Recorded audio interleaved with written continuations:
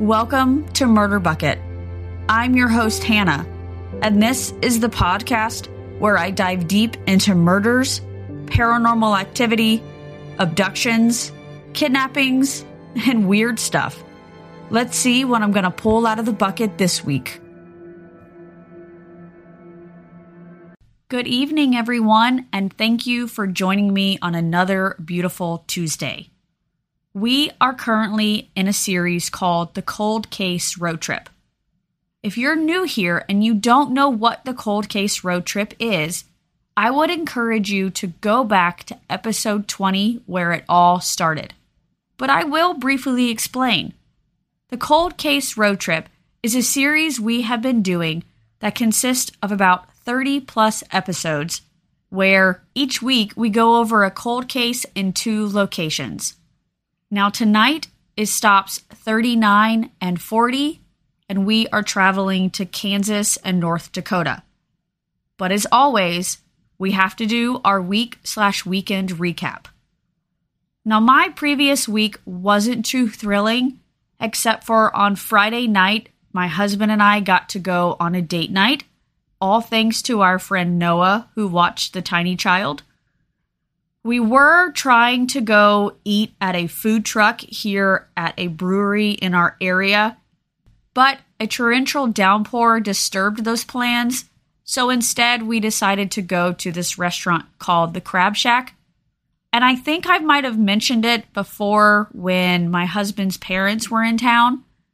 We absolutely love this place. It's got a great atmosphere. You sit at picnic tables inside and outside, and you just kind of hang out and vibe, listen to music, talk, eat really good food, and it is absolutely great. Now, when we were there on Friday, there was a solo guitarist that came in and was playing a ton of music, and he sang as well, and he was actually really good. So after we got our dinner, we went to the movies. Yes, I know, COVID and the Delta variant, movies are kind of, ooh, don't do it. You might not want to do it. But we stuck it out and we went to them. So we went to go see the movie called Respect, all about Aretha Franklin's life. And I have to say that Jennifer Hudson did an absolutely incredible job. If you are comfortable going to the movies, I would suggest going to see it. But if you're not comfortable going to the movies and still want to see it, I would highly recommend watching it when it does come out on either digital format or Blu-ray or DVD, because it was absolutely incredible. And I'm going to keep saying that because it was. I can tell you I probably cried at least 4 or 5 times and probably experienced every single emotion in the book.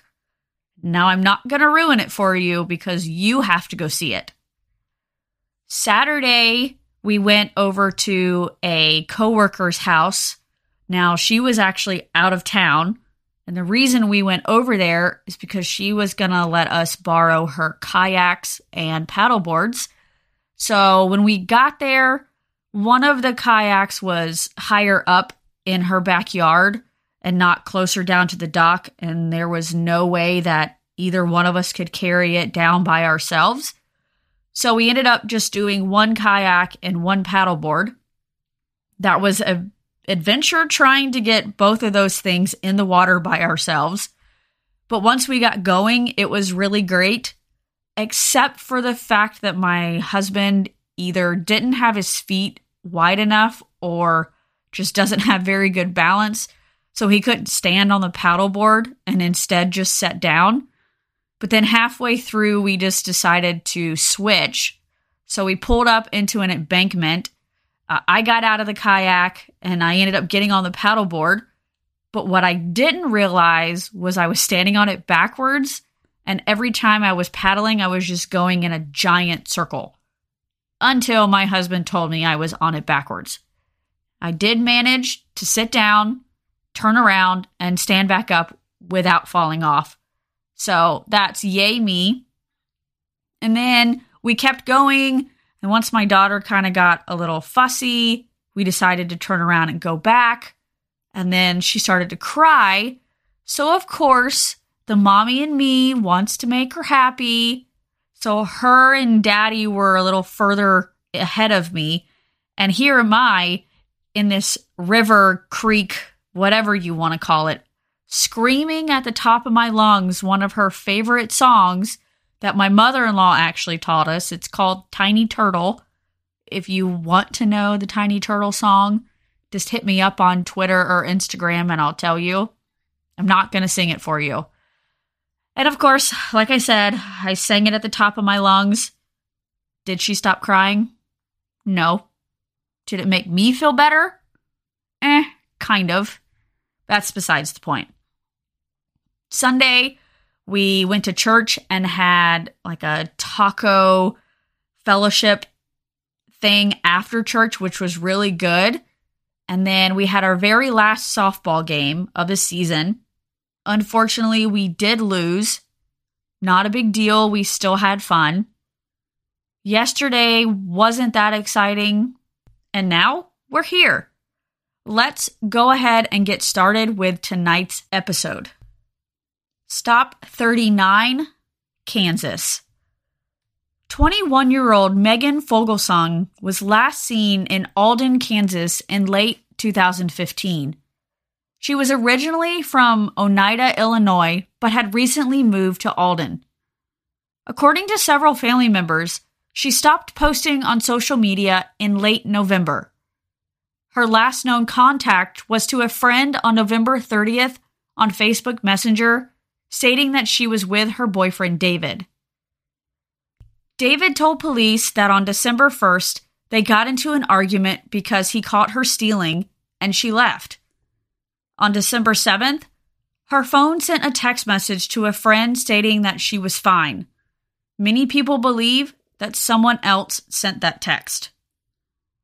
Megan met David Madden through her biological mother, Pam Lewis.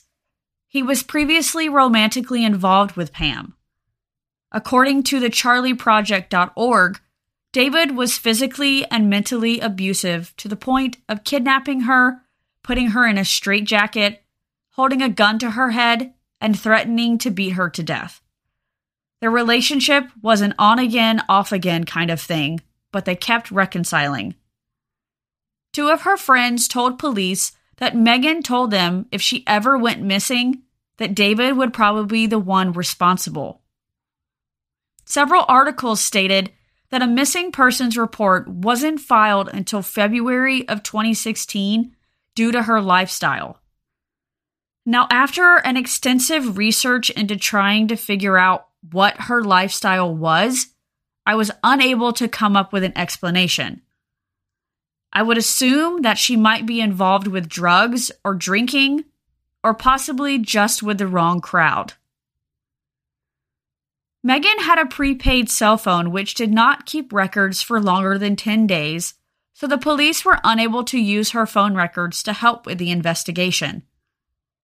Now let's quickly go back to the mention of David kidnapping Megan, just so you can get a clearer picture of who this guy actually was. In December of 2014, Kelly Starnes, a friend of David's, called 911 frantic. He reported that David kidnapped Megan from their home in Barton County, Kansas. Kelly tells the dispatcher that David has threatened to put her in a straitjacket and that he was going to kill her. He also mentioned that he was going to throw her in a closet. He goes on to tell the dispatcher that David was ex-military, hates the government, and hates cops. When police arrived at his home, Megan told him that she was fine and had not been kidnapped. So the investigation ended. After the incident, Megan spent several months with her father and stepmom in Oneida, Illinois. When she returned to Kansas by the next summer, she continued her relationship with David.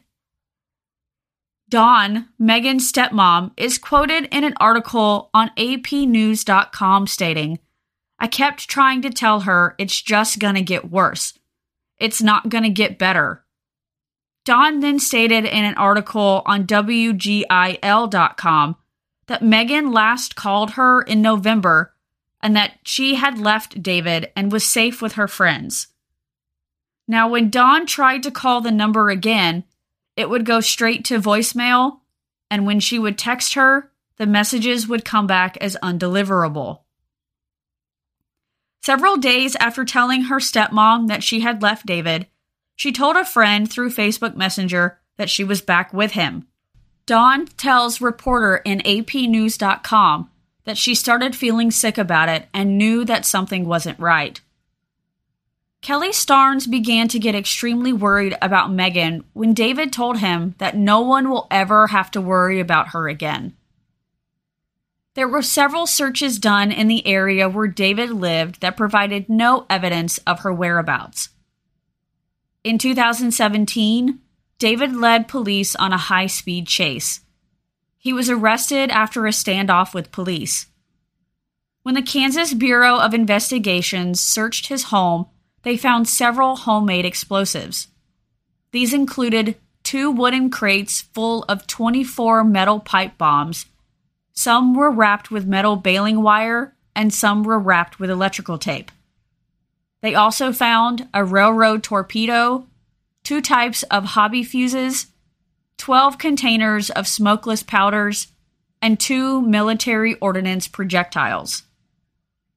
He was charged with aggravated assault of a law enforcement officer, multiple counts of eluding a police officer, and several traffic infractions. He spent 91 days in jail until a $30,000 bond was posted on May 23rd of 2017. He was then sentenced to a 24 months probation on August 15th, 2018. David's attorney made a motion on November 12th to prohibit the state or any of its witnesses from mentioning that he was a suspect in the disappearance of a person identified as MF. But we all know that was Megan. In January of 2019, he attempted to reclaim the property that was taken during that search. As part of his conviction, he was banned from possessing a gun or explosives for 10 years. His request was denied. On February 12th, a violation report and arrest warrant was issued for him. On April 23rd, 2019, he was indicted by a grand jury on 1 count of possessing a machine gun. A Rice County undersheriff attempted to take him into custody with a traffic stop about 70 miles northwest of Wichita. That's when he opened fire. The undersheriff was hit 4 times. David then fled to his home with an unidentified woman and a child in his car. He gathered weapons and went to his father's house. David then shot and killed his 65-year-old father, Thomas. When Sheriff Bryant Evans arrived, he was shot in the leg. After a 6-hour standoff, the police stormed the residence and found that David had killed himself. 27-year-old Erin Baker, who was David's girlfriend at the time of the shooting, was arrested shortly after. She was charged with interference with a law enforcement officer, aggravated child endangerment, and obstruction of apprehension. She was accused of putting her child in danger by being in a relationship with David. After his death, his property had been searched many times, especially an area along the Arkansas River. David buried his dog Rommel there, and before and after his death, it had been dug up at least twice. The reason for digging up the dog's grave is that many people believe he killed Megan, fed her body to his dog, and then killed the dog. He also allegedly buried guns along the river that were stolen from the U.S. Marine Corps base Camp Lejeune in North Carolina. Former Sheriff Steve Bundy told the Wichita Eagle that the guns were recovered along the river near the family's property. They found an AR-15, a 9mm handgun, a 12-gauge shotgun, and several accessories. David's sister Julie said in an article on Kansas.com, "We are willing to cooperate with the Kansas Bureau of Investigation and Megan's family in any way possible. I have been in contact with Dawn and told her she is always welcome to contact us, and we would help them search the area anytime they wanted." Former Rice County Undersheriff Brian Trester said in an interview during a vigil that was honoring her birthday, "It's difficult not to be able to tell them anything of what's going on or where she's at, or give them the closure that they would like to have." The vigil in Illinois drew a very large crowd, while the one in Kansas only had 3 people in attendance. Aaron Bagby, Brian, and Ashley Duft were the ones who helped organize it. Ashley is quoted on CBS19news.com. "I can't imagine what her family is going through and what they were thinking at that moment. And just because so much time has gone by not having any closure, it's still just very devastating." Aaron goes on to say in the same article, "Somebody knows something, and I pray that at some point they find it in them to come around with any kind of knowledge that would help ease the family's heartbreak." Aaron started to get to know Megan just a few months before her disappearance. He described her as being full of life, energetic, and pretty happy-go-lucky. Megan was born in Liberal, Kansas, and moved to Illinois as a child. She graduated from ROWVA High School in 2012 and moved back to Kansas to be closer to her biological mother. On her Facebook, you can see that she was an avid softball player.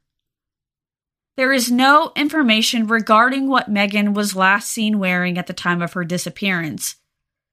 She was roughly 5'5" and weighed between 140 and 170 pounds. If you know anything regarding Megan's disappearance, please either contact the Knox County Sheriff's Department or the Kansas Bureau of Investigations. Let's take a quick break and listen to a word from our sponsor. Thank you to Unidragon for sponsoring tonight's episode. Everyone has faced the same problem: finding the perfect gift to give a friend, your husband, your nephew, or even yourself. There are so many things to choose from, but I have the solution. It's called Unidragon, expertly crafted wooden puzzles.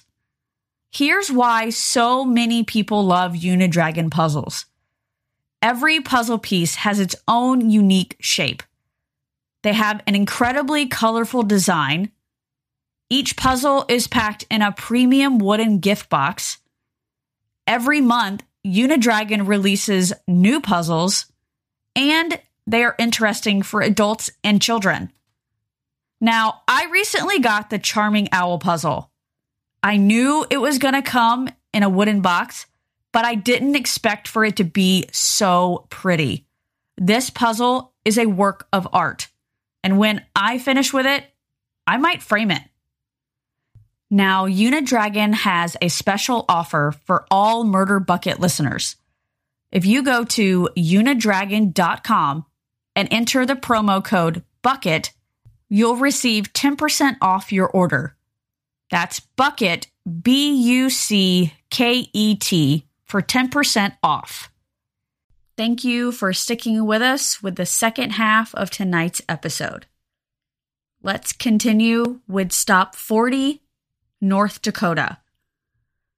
Now, North Dakota is a large state, but it does have a very small population of about 760,000 people.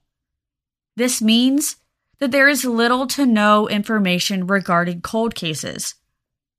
I will be featuring 16 people who are missing or who were the victim of a homicide with the information that I could find regarding their cases. I would like to apologize in advance if I mispronounce anyone's names. I did try to YouTube and Google every pronunciation, but I will most likely get something wrong. On March 27, 1963, the body of Larry Phoebus, age 14, was found 2.5 miles south of Alexander, North Dakota. Larry disappeared and was presumed to have been murdered on or about October 20th, 1962. The autopsy result indicated that Larry died as a result of asphyxiation. Please contact the McKenzie County Sheriff's Department if you have any information regarding Larry's death. On December 27, 1968, 38-year-old Donna Michaelenko of rural McLean County was reported missing by her daughter. She was last seen on November 7, 1968. Please contact the McLean County Sheriff's Department if you have any information regarding Donna's disappearance. On April 30th, 1972, the body of 14-year-old Laura Dugan was found approximately 3 miles southwest of Medoro, North Dakota, in a hilly and wooded area approximately 1 mile south of Interstate 94. Laura was the victim of a homicide sometime between April 7th and April 21st. She died of strangulation. Please contact the Billings County Sheriff's Department if you have any information regarding Laura's death. On June 27, 1974, the body of Daniel Johnson was discovered approximately 7 miles north of the Minot Air Force Base near Highway 83. He had been shot 3 times. Please contact the Renville County Sheriff's Department if you have any information regarding Daniel's death. On August 20th, 1978, the body of William Wolfe Jr. was discovered in the Red River, 3 miles north of Cragnis, Minnesota. William's body had been cut in half and placed in garbage bags. He was reported missing during the week of August 13th, 1978. Please contact the Fargo Police Department if you have any information regarding William's disappearance. During the evening of April 11th, 1981, 15-year-old Barbara Cotton disappeared in Williston, North Dakota. Please contact the Williston Police Department if you have any information regarding Barbara's disappearance. October 1st, 1981, the body of 69-year-old Clifton Marsh was discovered in a rest area located along Highway 2, 7 miles east of Devil's Lake, North Dakota. The investigation disclosed that Clifton had been shot. He left his home in Hope, Michigan on September 29, 1981, on his way to British Columbia, Canada for a fishing trip. Please contact the Ramsey County Sheriff's Department if you have any information regarding Clifton's death. On September 16, 1991, the decomposing body of Joseph Anderson was found in the trunk of his 1979 Buick Riviera. It was parked on the north side of Gladstone Inn in Jamestown, North Dakota. Joseph's body was clad only in a pair of white jockey underwear and was covered in a green sheet. Please contact the Jamestown Police Department if you have any information regarding Joseph's death. On August 26, 1993, 30-year-old Kristen Deed was reported missing. Kristen was with her boyfriend, 32-year-old Robert Anderson, at the time. Kristen and Robert took Kristen's 2 children to visit relatives in Wishek, North Dakota. They were last seen on August 15, 1993. On August 20th, a Dodge van thought to be driven by both of them was found abandoned in Aberdeen, South Dakota. It's believed that they were the victims of a homicide. Please contact the Logan County Sheriff's Department if you have any information regarding Kristen and Robert's disappearance.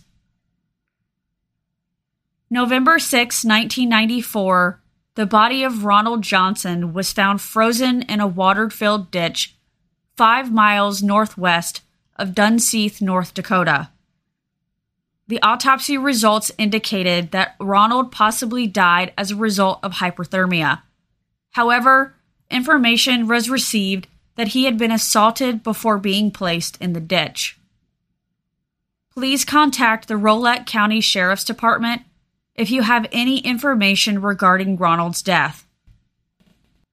Shortly after noon on August 2nd, 1994, Michelle Jolson dropped her son off at the grandfather's residence in Bismarck, North Dakota, while she went to pick up her check and run a few errands.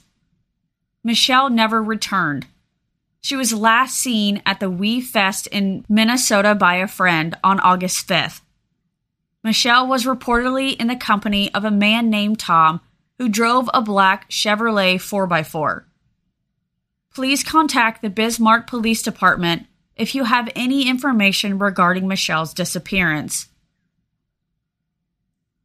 75-year-old Tal Patton was last seen on August 15, 1995, in Alexander, North Dakota.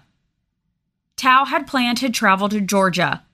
However, his packed suitcase and map depicting the travel route he planned to take were found inside his home, along with other personal items and medication. Tal's vehicle, a brown half-ton two-wheel drive Dodge pickup with a white topper, was missing. Please contact the McKenzie County Sheriff's Department if you have any information regarding Tal's disappearance. On November 16, 1996, at around 8 p.m., Sandra Jacobson and her 5-year-old son, John, left a relative's home in Bismarck, North Dakota to get gas for her vehicle. They were never seen again. The next day, Sandra's 1990 gray Honda Civic was located at the Centennial Beach in Bismarck.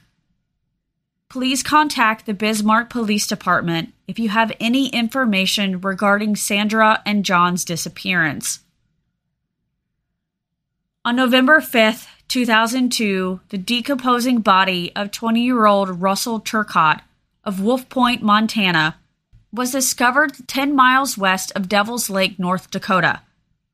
Russell was last seen at the Simpsons gas station in Grand Forks on July 12th. He was waiting for a money order to travel home to Montana. He never picked up the money order. Please contact the Ramsey County Sheriff's Department with any information regarding Russell's disappearance. And finally, on June 4th, 2007, the body of 18-year-old Anita Knutson was found in her apartment in the 2400 block of 4th Street in Minot, North Dakota. Anita had been killed while laying in her bed, and she died as a result of knife wounds to her upper body. Unknown suspect or suspects appear to have entered the apartment through a ground floor window and exited by the same route. The murder weapon was found at the scene. Please contact the Minot Police Department if you have any information regarding Anita's death. Thank you for tuning in to tonight's episode. Before you go, check out this promo from my friend at A Crime Most Queer podcast. Hey folks, I'm NJ, the host of A Crime Most Queer.